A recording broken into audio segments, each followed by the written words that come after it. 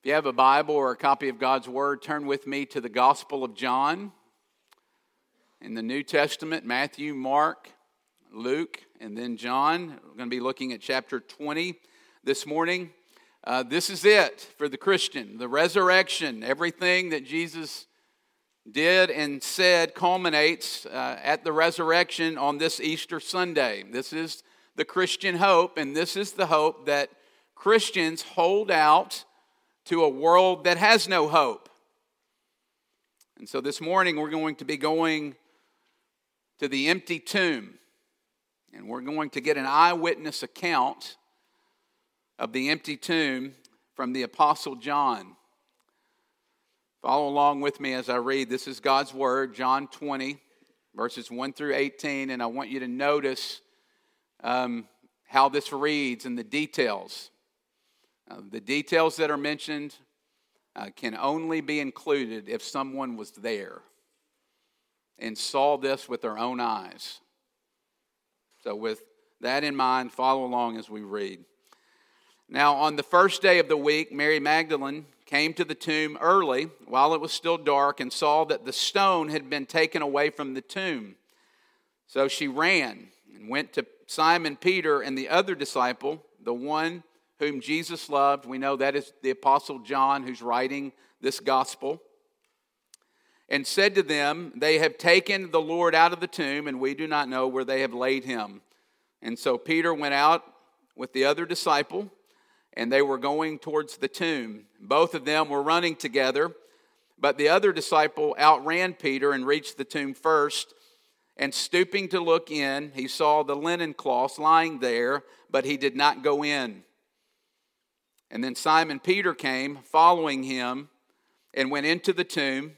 He saw the linen cloths lying there, and the face cloth, which had been on Jesus' head, not lying with the linen cloths, but folded up in a place by itself. And then the other disciple, who had reached the tomb first, I love how John is making the point that I beat Peter in something. He lets us know that. Also went in, and he saw and believed. For as yet they did not understand the scripture that he must rise from the dead. Then the disciples went back to their homes. But Mary stood weeping outside the tomb. And as she wept, she stooped to look into the tomb. Again, notice the details, stooping into the tomb. And she saw two angels in white sitting where the body of Jesus had lain, one at the head and one at the feet. And they said to her, "Woman, why are you weeping?"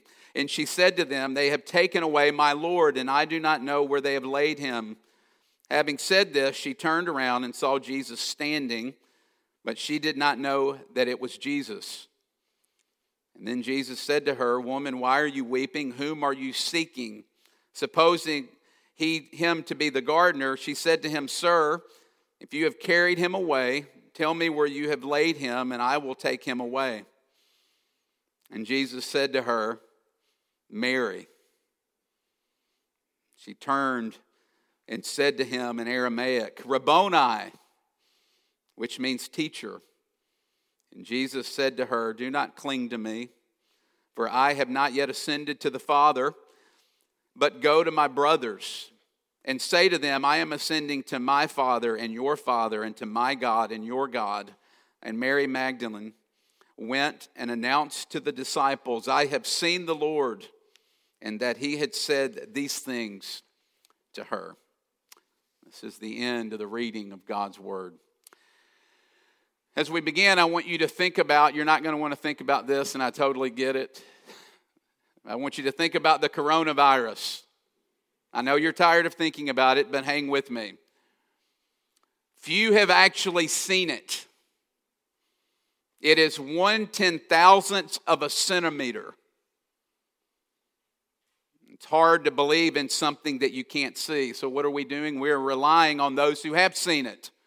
We are, in a sense, living by faith in the testimony of those who have seen what is invisible to us. And you know as well as I do that COVID-19 has changed the world, but it has changed the world for the worse, and that is very clear.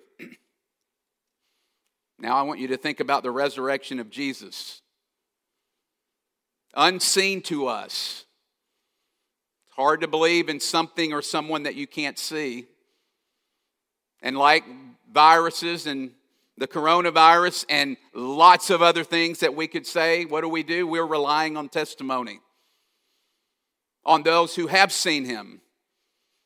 And we are placing and living by faith in their testimony. And unlike COVID-19, for thousands of years, the resurrection of the Lord Jesus Christ has been changing the world.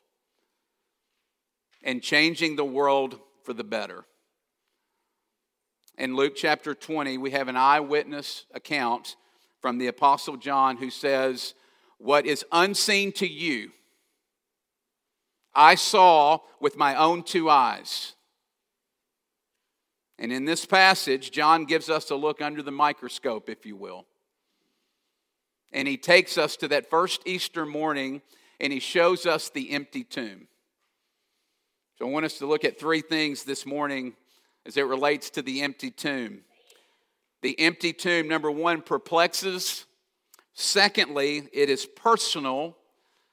And lastly, the empty tomb provides. The empty tomb perplexes, it's personal, and it provides. Let's dig in and look at our first heading, it perplexes. Look at verse 1.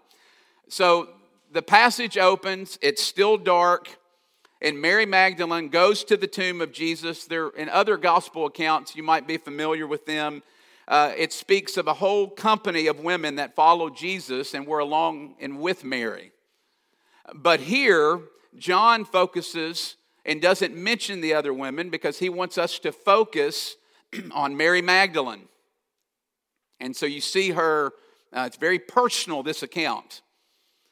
And Mary, the first question would be, who is Mary? We don't know a whole lot about Mary in the scriptures, but we know that she was at the feet of Jesus when Jesus was crucified. And in Luke chapter 8, verse 2, Luke tells us something else about Mary. That Mary was possessed by 7 demons and had 7 demons cast out of her. In Mark chapter 5, we see another picture of someone who was possessed by multiple demons. And in that account, the man is chained, he's naked, and he's running around screeching, and he's completely out of his mind. And so that's the picture. If you want to know who Mary was and who she is. And Jesus heals her and rescues her and changes her life. And so it makes sense, doesn't it, now as you read this account in John chapter 20, why she's the first to the tomb. It makes sense why there's so much weeping. That why she wants to anoint Jesus at his burial. It makes sense because she deeply loved Jesus, because Jesus was everything to her. And so she goes to the tomb and she rows away, or she sees the stone that has been rolled away. And then notice what she does next. She runs. Did you notice there's a lot of running going on in those first 10 verses of John chapter 20? She runs to Peter and she runs to John. And look, in verse 2, she says, they have taken my Lord out of the tomb. And notice it says, we do not know where they have laid him. We, again, probably other women she's referring to, but John's focusing on Mary. She believes that someone has stolen the body of Jesus. And this was, back in those days, it was common for robbers to rob valuables from a tomb, but never a body. And so she's deeply confused, as if the cross was not horrific enough, as she was watching what happened to Jesus and watching at the foot of the cross, Jesus take his last breath. If that was not bad enough, now someone has stolen the body of her Lord that she came to anoint and honor. Verse 4, well, Peter and John start running. They start running towards the tomb. And we don't know whether Mary was running behind them, but she eventually catches up to the tomb. Look at verses 5 and 6. John gets there, stoops in, looks, waits outside, and true to form, Peter, he just comes and bursts right into the tomb. They find a face cloth neatly folded and the linens there. In other words, it does not appear to be the work of robbers. And if you're Peter and John, you're confused. And we see as much in John chapter in verse 9. Look, it says essentially they don't understand what they are looking at. Yes, I know verse 8 says that John saw and believed, but his belief didn't appear to go very deep, because upon seeing the empty tomb, look at verse 10, they go home. And so there's lots of confusion on this first Easter morning. Are you confused this morning by the empty tomb? Is the resurrection hard for you to understand and to accept? Well, that shouldn't surprise us, because it was hard for Mary and the disciples too. They needed clarity. And as we keep reading, Jesus gives them clarity, because Jesus shows up in his resurrected body before them, and Jesus presents and explains everything to them. And maybe you hear that and you go, well, of course. I mean, I would believe if I saw Jesus' resurrected body and Jesus explained everything to me, I would believe too. Well, do you know what the Apostle Peter, who's an eyewitness to the resurrection, he actually says later when he writes a book of the Bible, in 2 Peter chapter 1, verses 16 and 19, you know what he says? We actually have something better. He says specifically here, we are eyewitnesses to his majesty, and we have something more sure. We have the prophetic word of God, and we would do well to pay attention. That should shock us. I mean, maybe you're thinking, how could it be possible that would be better? What could possibly be better than seeing the resurrected and being an eyewitness to the resurrection? And you know what Peter says? You've got the Holy Spirit and you've got the Bible. And it's better. What's the role of the Holy Spirit? To shine the spotlight on Jesus. The Holy Spirit helps you to see Jesus. Where do you see Jesus? In this book. In this book called the Bible, Jesus says in Luke chapter 24, Jesus says, I am the center. All of the scriptures are about me. And so you want to know who Jesus is? You want to know what Jesus has done for you? You want clarity on the resurrection? You want clarity and explanation of the life, death, and resurrection of Jesus? Pick up the Bible. That's where Jesus makes himself clear through his Spirit. You see, left to ourselves, the resurrection is confusing. But with the help of the Holy Spirit and the Bible, we move from confusion to clarity. Secondly, we see that the empty tomb is personal.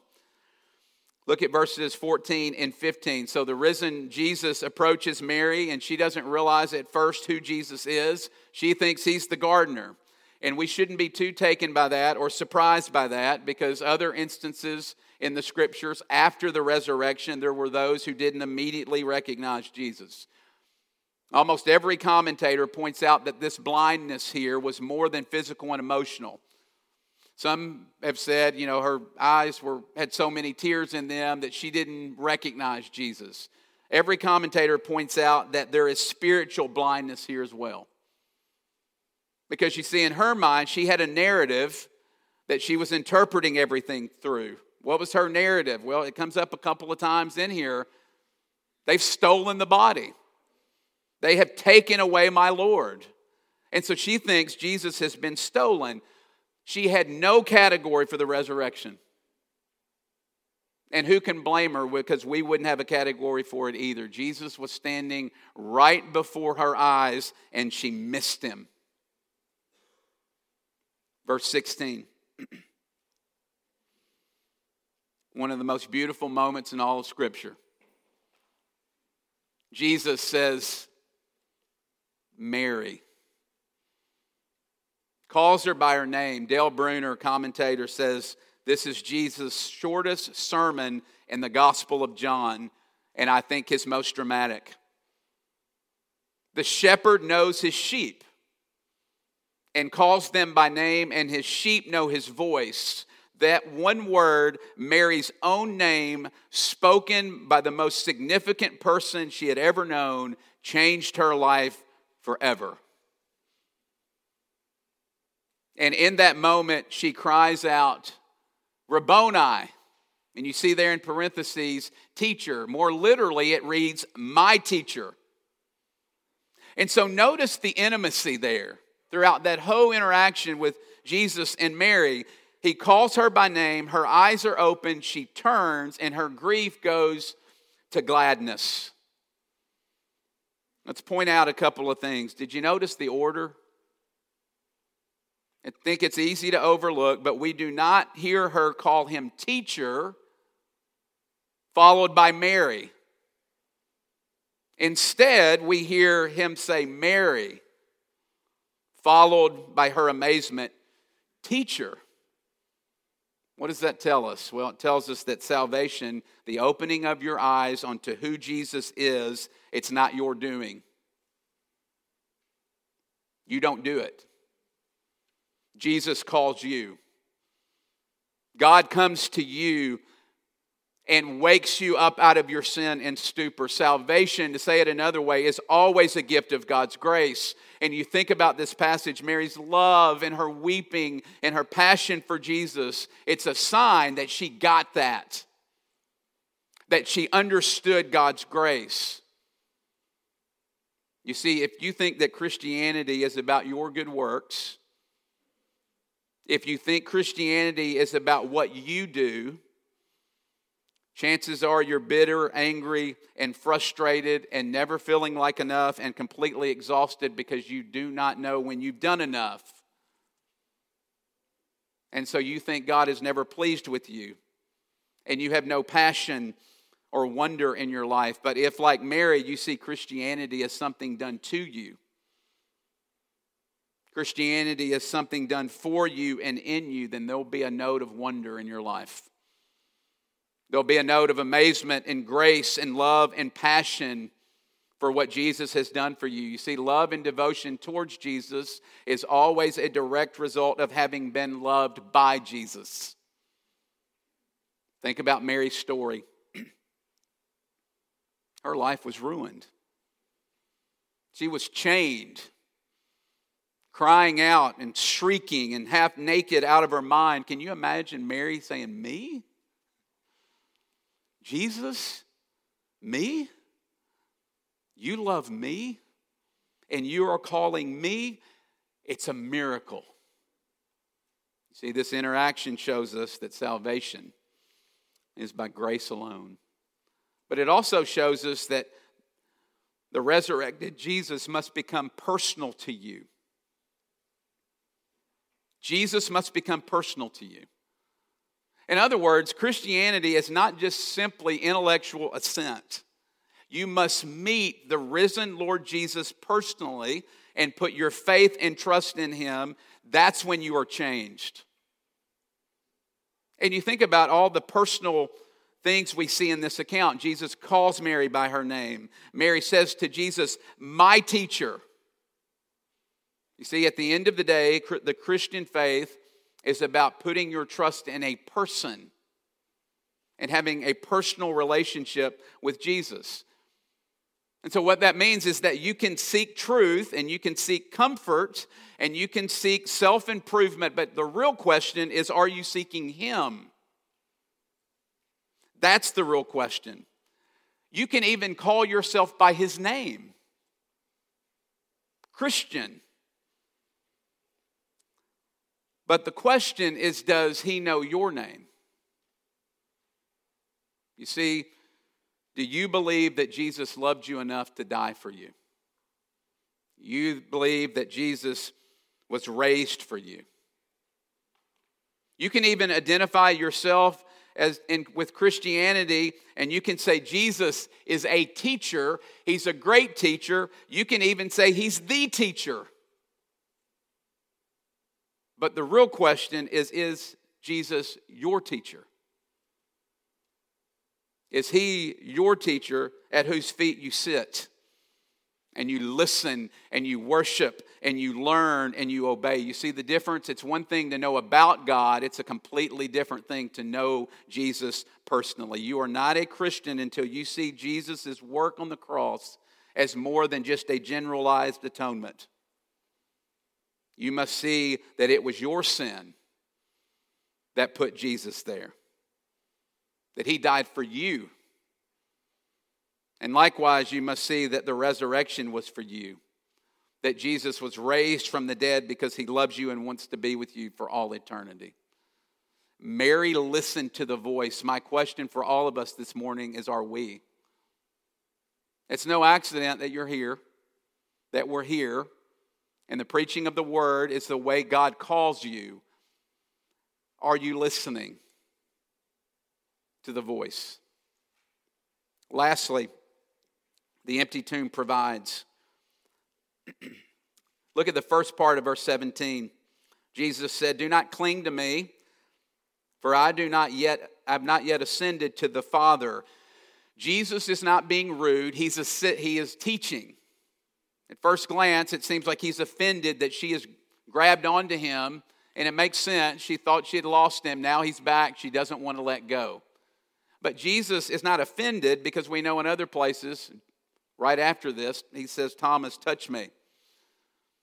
So what is Jesus doing? What is he teaching? Well, here's what Jesus is saying. Mary, I'm alive, and there is more for me to do.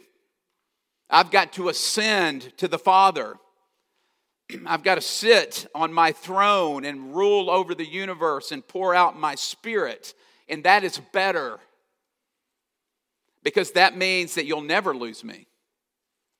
That means that I will be present with you more than ever before. I will be present through you till the end of time. And so then the question is, what does this mean for us practically? What does the resurrection provide? Well, think about it. It gives us hope for the present. It gives us hope right now. If Jesus is alive and he's at the right hand of the Father and he's present with us, the resurrected Jesus through his Spirit, that means we need to live in that reality. And you might say, well, that's obvious, but do you live with the reality that Jesus is always with you? Every single moment of every day? No, you know what we do? We edit Jesus out of our lives. And this is saying Jesus is there. And so will we let Jesus in to our decision making? Is Jesus, he's present, will we let him into our struggle with sin? Romans chapter 8 says the same Spirit that raised Jesus Christ from the dead is in you if you are a believer. Let me say that again. The same Spirit that raised Jesus from the dead is living inside of you if you are a believer. Do you believe that in your struggle with sin? No, we live such defeatist lives oftentimes. We need to bring Jesus into our loneliness and our suffering, because the resurrected Jesus, the fact that he was resurrected means that you're not alone. He knows your name. He knows you better than you know yourself. Jesus is not a distant king, but he rules over your life. And here's what this means. I don't know what you're going through this morning or what you're struggling with, but it is not random that Jesus is ruling and reigning over your life and the world. Jesus is at work. Look for him. So it means hope for the present, but it also obviously means hope, and that's what we tend to focus on Easter, is hope for the future. And so because Jesus was resurrected, that means your resurrection is guaranteed. Our hope is that Jesus walked out of the grave. And if you belong to Jesus, that means that one day you will walk out of the grave. One day you will get up. One day, the promise of the empty tomb says that all of the wrongs that are in the world will be made right. Think about this, particularly this past year. The world is broken. And the resurrection says that Jesus is going to come and make it right. And make all the sad things come untrue. You see, the coronavirus was new. Did it wreak havoc on your life and on the world and on our community? Absolutely. But you know what? The coronavirus doesn't put the tiniest dent in the foundations of Christianity. It doesn't put the tiniest dent, because what unites us is not our views on masks. It's not our views on politics. It's not our views on the vaccine. What unites us is this, what we're doing here on Easter Sunday, what we're celebrating, and that is the resurrection of the Lord Jesus Christ from the dead. You see, Easter gives us a future hope because it reminds us that our hope is not down here in this broken world. It's actually in another world. It's in eternity, the new heavens and new earth that Jesus is bringing. And the last thing the empty tomb provides is a new family. Look at verse 17 again. This is the thing that stood out to me more than any other this week. Never noticed this small detail before. Jesus tells Mary, go to the brothers. Is that what it says? Go to my brothers. Go to my brothers. Who are the brothers? They're sellouts. They're cowards. They left Jesus. When Jesus needed them the most, they turned and they hid and they ran. Every single one of them abandoned Jesus. And Jesus says, go to my brothers and tell them I'm alive. And then look, it says, I'm ascended to the Father, your Father, to my God and your God. That's clunky. There's a lot shorter way and more concise way to say that. Jesus could have simply said, I'm ascending to our God and Father. He doesn't say that. Why? Because he's emphasizing for us two things. First, his unique relationship with God as the second person of the Trinity. And he's also emphasizing, and he's saying that now I share, think about this with me. Some of us have been going to church a long time, and this doesn't move us anymore. So he's saying, he's emphasizing his relationship with the Father as his Son. And then he's also saying, I now, because of the resurrection, share that relationship with you. Is that not astounding? That the death, the resurrection, and ascension of Jesus provides you with a new family. The empty tomb secures your adoption as a child in the family of God. And the best news of all is that God's family is not for the righteous, but it's for the sellouts. It's for sinners like us. Go tell my brothers. What does that tell you about God? Well, it tells you that God is a God of mercy and grace. What does that tell you about God's family? It tells you that God's family is built on grace. Billy Graham passed away a couple of years ago in 2018. There's a lot of media coverage around his death and the funeral. And his daughter, Ruth, got up to share at the funeral. She shared a story about when her 21-year marriage ended in divorce. She was devastated, felt like she had gotten the rug pulled out from under her. Her family said it would probably be best. You need a new and a fresh start, and you should move towards your older sister and live near her. And so that's what she decided to do. And she got there and got involved in a church, and the pastor introduced her, in her words, to a handsome young widower. And they began to date fast and furious. Her children didn't like him. And she thought, well, they're almost grown. And what do they know? Who are they to tell me what to do? It was her life. She was going to live it how she wanted to live it. Then she got a call from her dad from Tokyo, who was preaching. And he said, Ruth, don't do this. Please slow down. You barely know this man. Let us get to know him and you get to know him.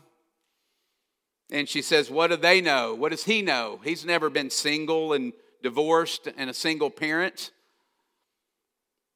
And so she says in her stubbornness and pride and arrogance, she married this man on New Year's Eve. And she said within 24 hours, she realized that she had made a horrible mistake. After 5 weeks of being married, she ran.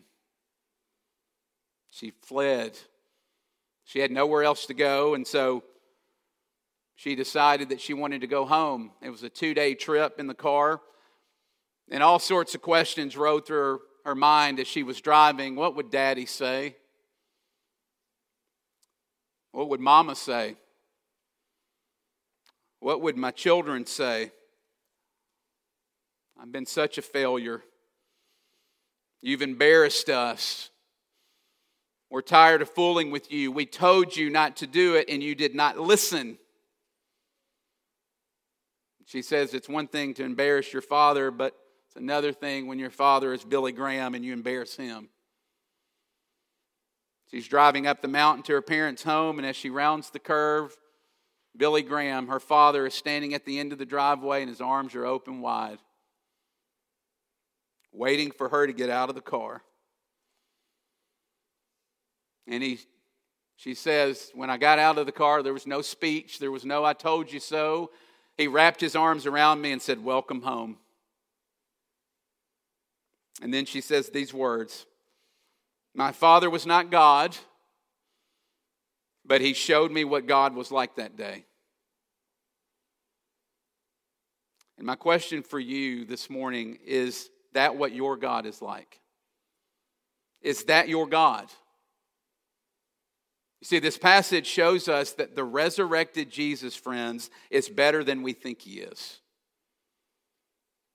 What is your unshakable failure this morning? What is it that you are bringing into this room? Maybe it's a failed marriage. Maybe it's failed parenting. Maybe it's sexual sin. Maybe it's the secret that you've never told anyone. Maybe it's the thing you've done that you wished you hadn't done. Some of you this morning think you're too bad for Jesus. You think you're too bad for God. You can't outrun this God, the God of the Scriptures. Wherever you find yourself this morning, the resurrected Jesus invites you to come home.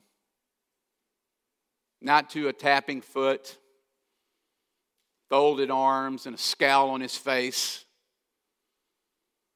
but to arms open wide and a voice that says, welcome home. Will you come home this morning to Jesus? Some of you need to come home. That's an invitation. Let's pray. Father, thank you for the resurrection, that you walked out of the grave, and because you walked out of the grave, we will walk out of the grave. Thank you that you will one day make this world right. If there's anyone here that doesn't know you this morning and doesn't believe in you, would you give them faith? Would you call them by name? Would they hear you calling their name? And would they respond and put their trust and hope in you? Make the gospel personal this morning. I ask these things in the name of Jesus. Amen.